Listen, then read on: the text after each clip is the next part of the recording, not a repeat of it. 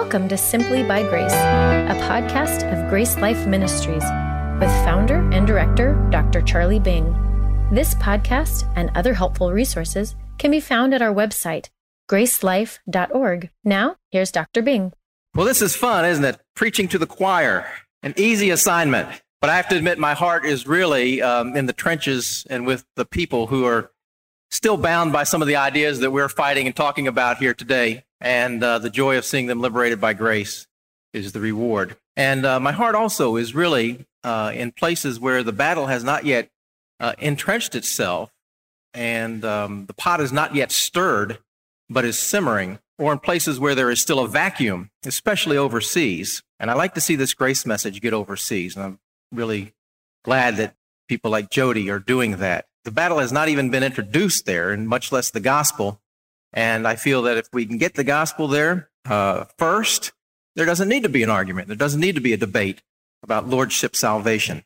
And although there are some who say that lordship salvation is an American argument, and I've heard people say that it is in print, what I'm finding in my correspondence and email is that it is around the world, because this literature is going around the world. So we have a worldwide mission field, and thank God for those who are ministering in different parts of the world and getting there first. Well, as I mentioned a few months ago, I was in Russia, and I'm kind of glad that I got to go there during the coldest part of the winter, because Russian winters are beautiful, and the hardy Russians are really proud of them, I found. But of all the things I saw, one image is really impressed on my mind.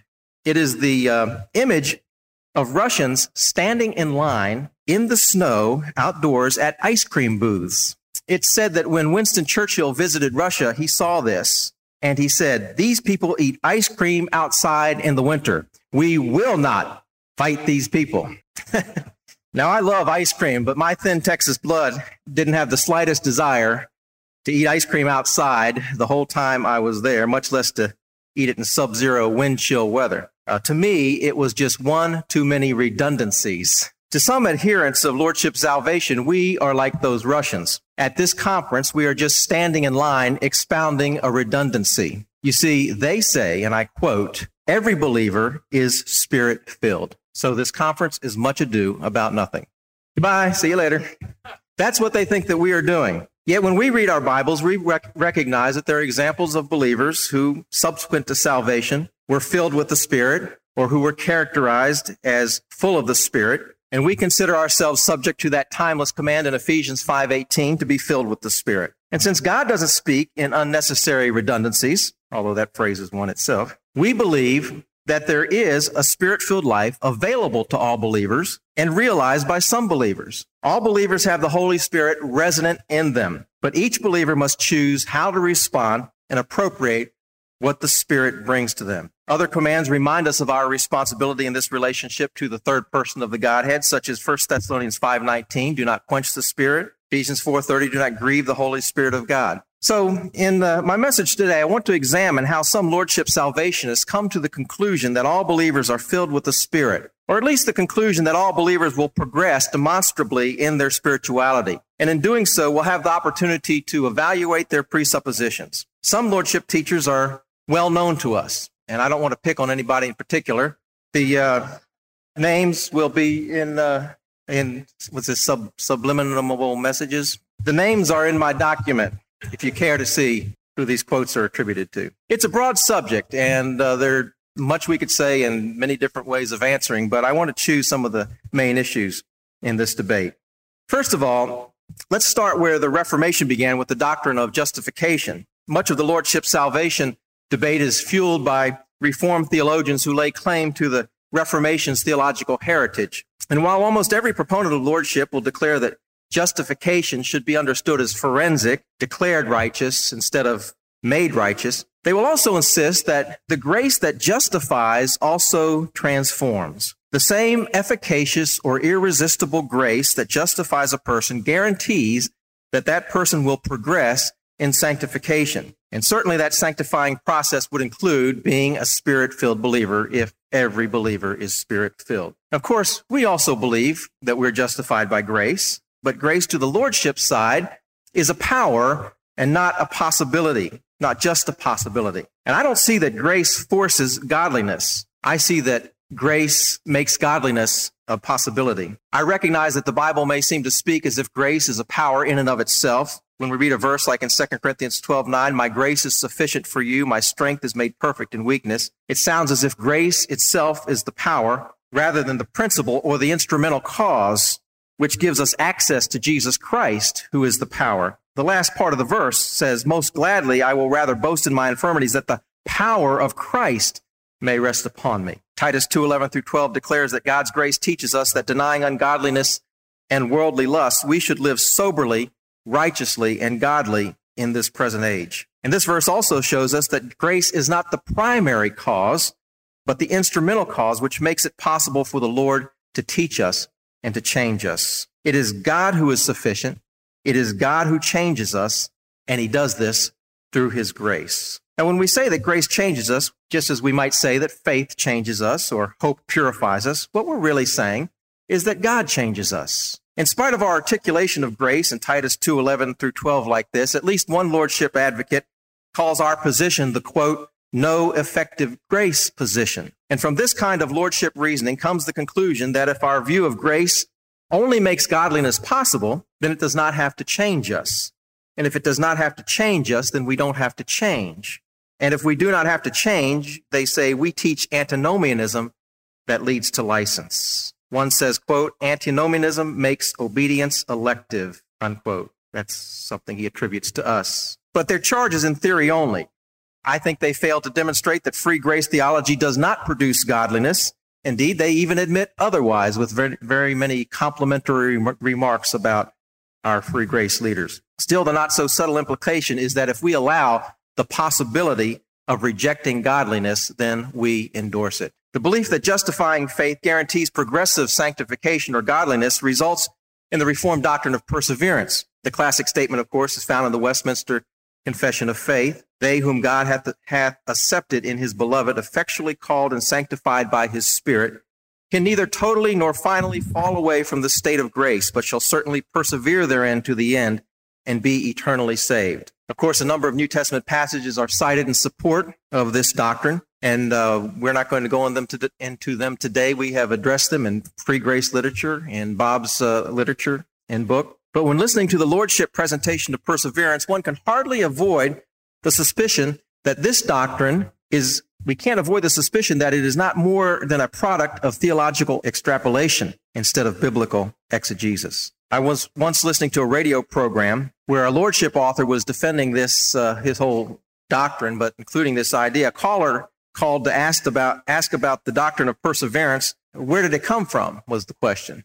And this author on the radio said, the doctrine of perseverance, I quote, goes back to St. Augustine, unquote. And I was listening as I drove my car. I almost became a case for the good hands people. Do we really want a doctrine that only goes back to St. Augustine? I prefer to speak of God's preservation of the believer instead of the believer's perseverance. God will preserve a believer in his guarantee of salvation. And this view avoids the performance factor needed to prove one's salvation as required by the doctrine of perseverance. Anyway, back to the central issue, the Spirit-filled believer. In the Lordship view, to be justified is to be progressively sanctified or to be guaranteed growth in godliness. Or to put it in other terms, become a believer is to become a disciple.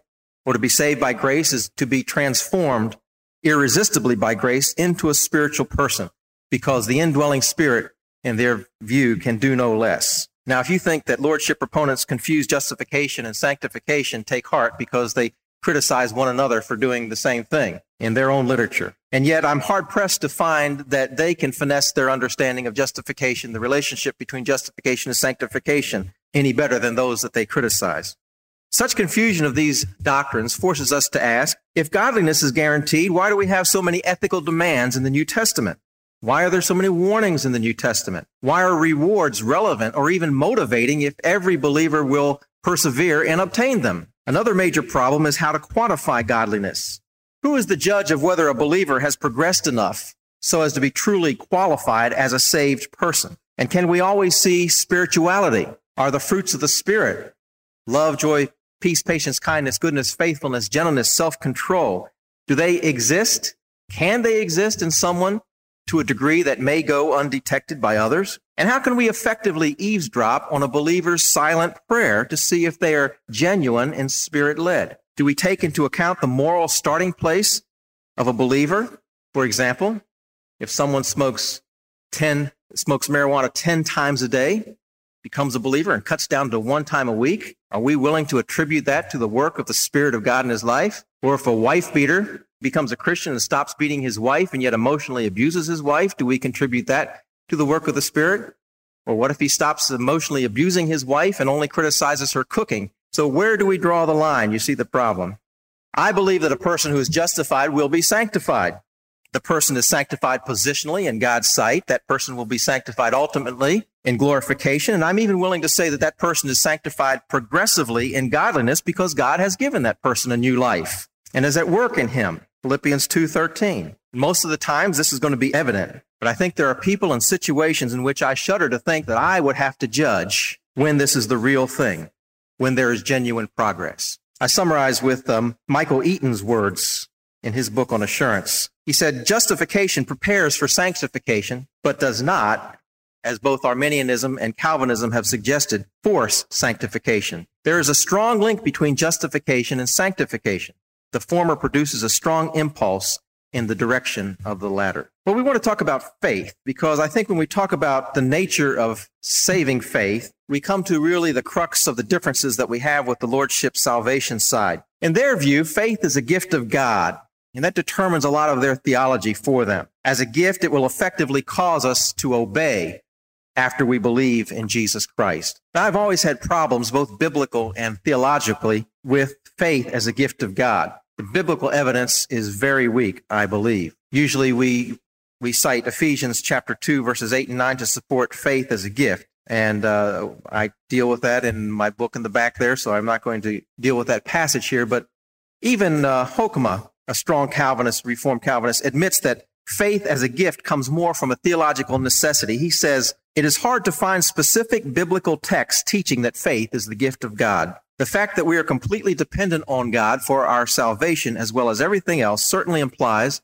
that we cannot have true faith unless God enables us to do so. The Lordship also teaches that faith is a commitment of the whole person. The Lordship teacher would say that when one exercises God-given faith in Jesus Christ, commitment, surrender, and mastery of one's life to Christ is all a package deal. So such a beginning to the Christian life ensures that there will be a follow-through with fruit and perseverance. And so it is said, quote, by one, faith, therefore, involves personal commitment to Christ, 2 Corinthians 5:15.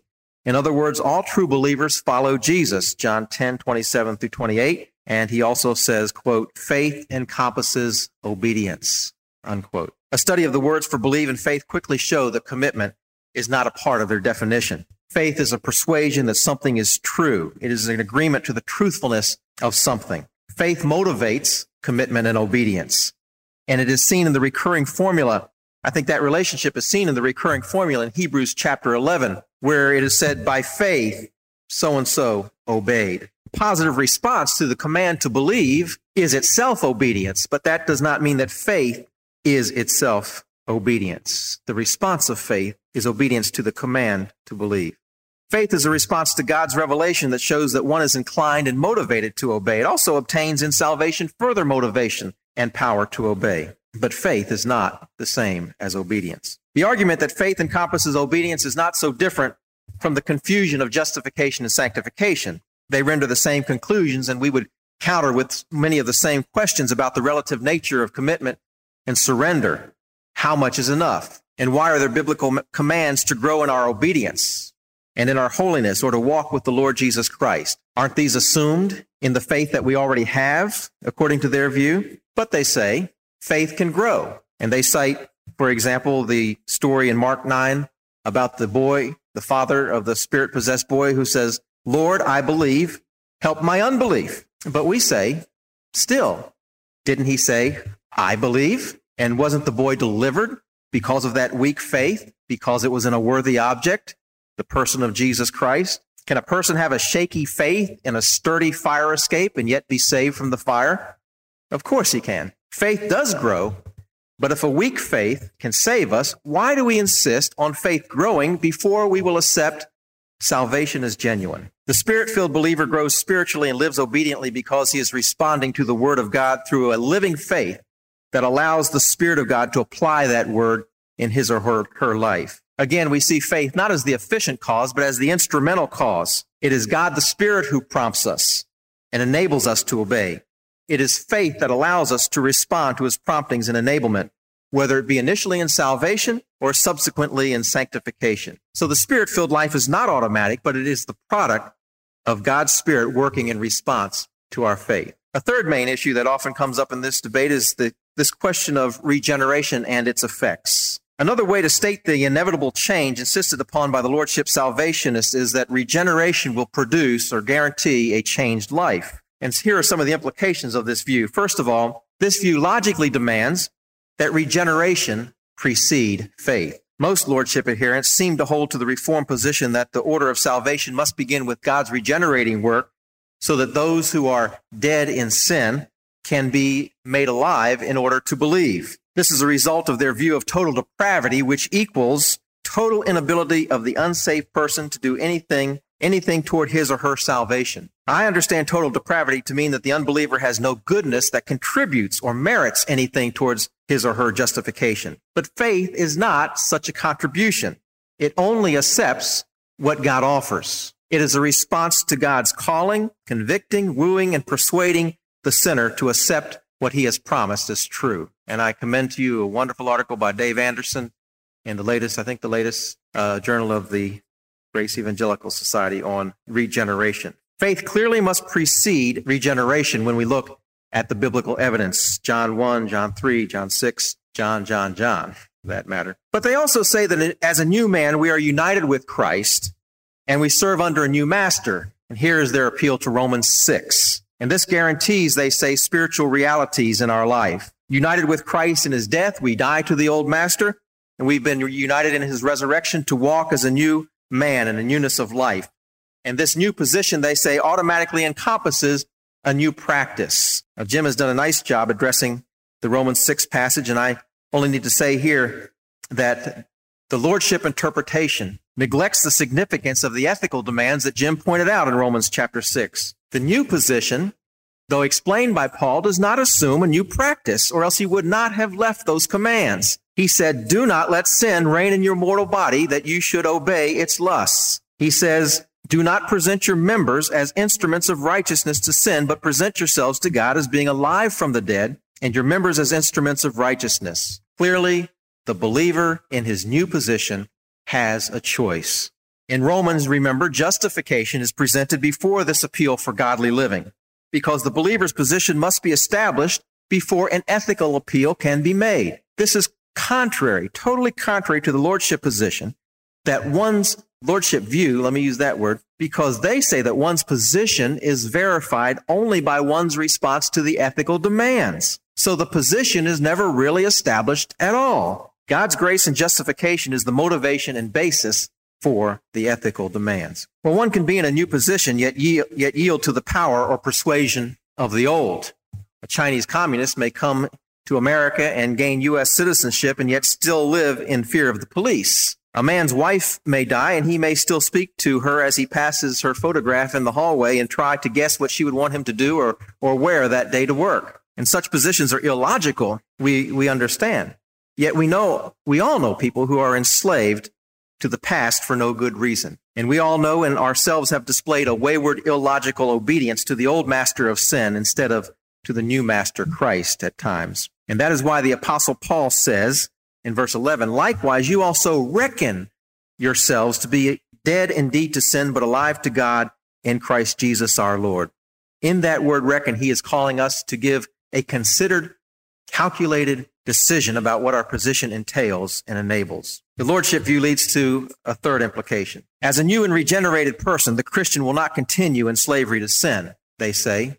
That is not a possibility. There is no carnal Christian. Though they admit that Christians can and will sin, they also believe that they will not remain in sin. There is no ongoing state of carnality with those who are truly regenerated and made new. Now, we might argue exactly what constitutes a carnal Christian. In fact, we have argued what constitutes a carnal Christian, I guess. But all we need to do is point out examples of those who persisted in sin in the New Testament. Not everybody in the New Testament died in a spirit-filled state. Some died in sin. Ananias and Sapphira, the believers at Corinth who abused the Lord's Supper in 1 Corinthians 11. And the scriptures warn that a believer may commit a sin that is unto death, James 5, 1 John 5. If this is a possibility or reality, then what does it matter if we call them carnal or not? To say that these believers who died in sin were never really believers to begin with simply begs the question. Certainly when one believes and is regenerated, there is a constitutional change in that person. He or she becomes a new person, a new creation. And certainly the believer is also born again into a new life.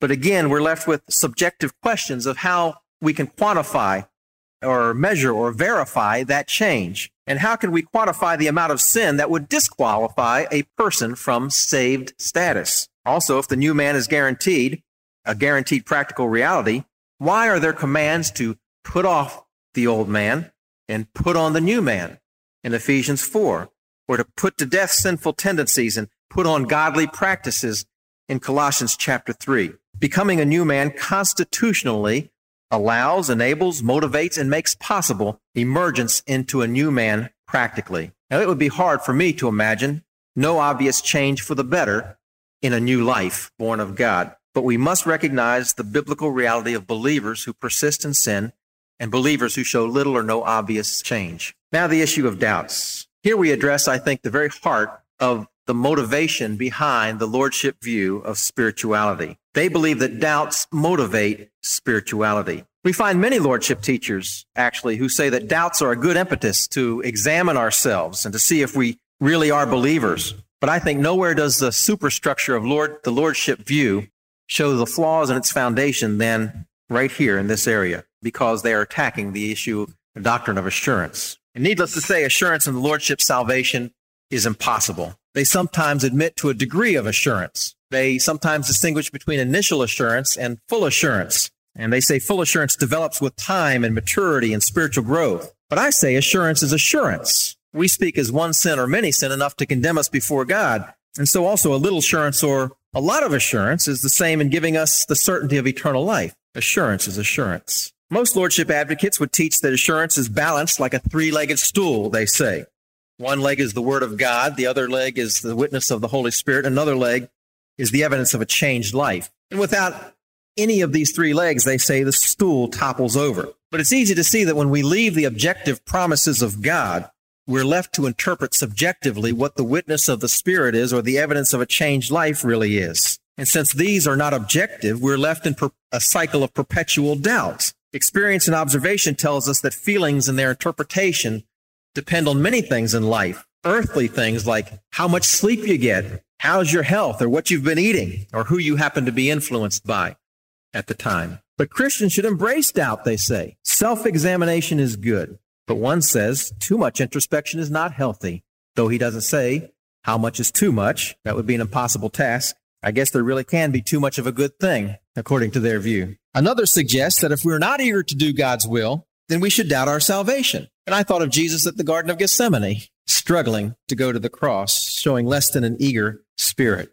And who defines eager anyway? So if a believer should examine himself, as they say, according to 2 Corinthians 13:5, another passage that we could go into, but we have literature on. What does he examine? According to the lordship view, his works, his eagerness to obey, his faithfulness. A satisfactory evaluation will supposedly give him the assurance that he is saved. And so we see how easily the motivation to live a righteous life suddenly turns from a God-centered gratitude to a self-centered interest in ensuring that we have salvation. It is not love or gratitude that motivates us, but the very bottom line is that it is a fear of rejection and hell itself. Now the believer is back to the law as a prosecutor instead of grace as a liberator. Now we must perform in order to see the blessings of eternal life instead of respond to the fact that we have already been blessed with eternal life. It is the same difference between the actions of a slave and the actions of a son. And the Bible calls us sons, not slaves. The issue of assurance is central to this whole discussion of the Spirit-filled life. Do you really think that doubt and insecurity and uncertainty and fear of rejection can produce a Spirit-filled life? How can anyone enjoy a flight on an airplane or jet if he spends his time wondering if the plane is going to crash? The question answers itself, doesn't it? Imagine this conversation between a father and a son. Son, did you finish your homework like I asked? Yes. Good, that's my boy. Did you mow the lawn like I asked? No. Oh, well, maybe you're not really my boy after all. But Dad, what do you mean? Well, my son would obey me. But I do obey you. Well, sometimes. I mean, I want to, but Dad, I get distracted. Can't I be your son and get distracted sometimes? You don't expect all of your children to be perfect, do you? No. Well, then why do you make me doubt my sonship when I make a mistake? Well, son, it's because I'm hoping that my doubts will motivate you to love and obey me. What kind of father would be so foolish? A wise son would answer his father like this: Dad, doubts don't motivate me to love and obey you. They scare me. And then I get bitter towards you because you're being arbitrarily fickle in your acceptance of me. It makes me want to quit trying. How about accepting me as your son forever and loving me even when I fail you? I would love you and obey you more if I knew that I could never lose your love. So you see, the Lordship Salvation view provides no environment for true spiritual maturity. Holiness and godliness come through a relationship where there's acceptance and confidence in that relationship. And only the closest possible relationship with Jesus Christ will produce the Christ-likeness and spiritual fruit that we seek. Doubts do not enhance intimacy in our relationship to God. Psychiatrist Frank Minirth writes about the harmful effects of Lordship Salvation. He says, untold psychological damage is done when an individual is accepted on a conditional basis. This may be expressed in a contradictory message such as, I love you, but you must, whatever. It produces a paradox that makes choice impossible. And in his article, he goes on to explain how what he calls a double-bind message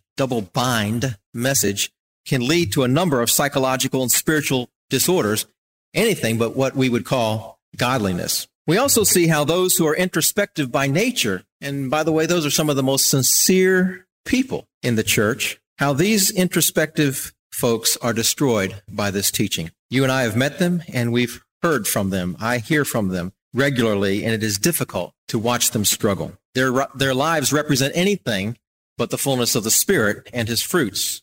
Let me read to you a letter one woman wrote to me, some excerpts.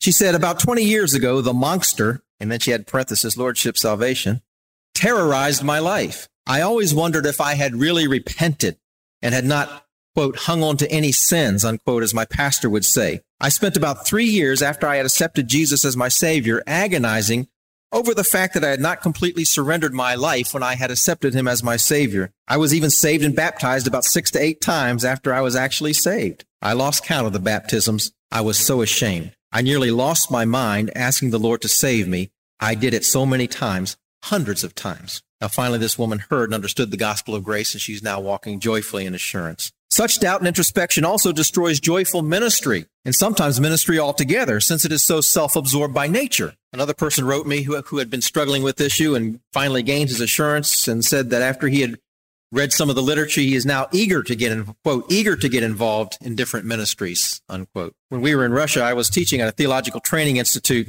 I decided to try something a little bit different at the final exam at the end of the course. It was to be a pass-fail oral exam after this intensive week-long course. But I sensed from the group of pastors there that there was this growing tension and anxiety. What do they call it? Test anxiety. And I felt like it was getting in the way of their learning experience. And so I announced at the beginning of the exam that everyone had passed. And smiles appeared and tension just seemed to vanish. And then I turned my attention to grilling the students with the same questions. Nevertheless, only now their motivation had turned instead from a self-absorbed fear of failing to a desire to learn the material and to express it well, which they did. The assurance of God's unconditional love and acceptance creates that kind of environment where a believer can serve God and others with confidence instead of dealing with a constant cyclical fear of failure. It's the difference between growing to know a father and bending to a taskmaster. This assurance cannot be obtained by self-examination, but only by focusing outside of ourselves on the Lord Jesus Christ. I've heard that Vance Havner used to tell a story about an old Christian grandmother who would worry about everything that came along. She just wearied her family by saying, well, what about this? And what about that? And they finally got so tired of this. They said, Grandmother, listen, you're just going to have to trust the Lord. To which she said, oh, mercy. Has it come to that? Yes, Grandma, it's come to that. It always has to come to that. You just have to trust the Lord. You have to believe Him. Well, how do we confront the Lordship view of spirituality? How do we deal with it? How do we stand faithfully for the gospel of grace in the face of the Lordship view that appears time to time? And how can we strengthen our position and our practice? First of all, I believe that we must articulate carefully a biblical theology of motivation. We've been hitting it here and there. We need to talk more about it. Motivation for practical sanctification should logically have little importance in the lordship view of the Christian life. If it is true that godliness is guaranteed, if it's true that faith encompasses obedience, if it's true that regeneration transforms, why is any motivation necessary? On the other hand, because conduct and progress is relative and its evaluation is subjective, in our evaluation of their view, there is indeed much room for doubts about the genuineness of one's salvation. And those doubts will not motivate believers to live for God. It will motivate them to conform their behavior to a degree so that they can maybe earn the title of genuine Christian. But the best motivations are internal. The motivations of love, gratitude, duty, desire to please God, a fear of his discipline, perhaps, a desire for rewards and eternal significance. And these flow naturally from a free grace theology. When we examine the New Testament, how do we find that Paul motivates his readers? Never do we find him assuming that their godliness will be automatic, the result of their justification, an automatic result. That's why he commends them when they do live a godly life and walk in faith and love, as we saw in Colossians 1. And that is why he exhorts them to live a godly life.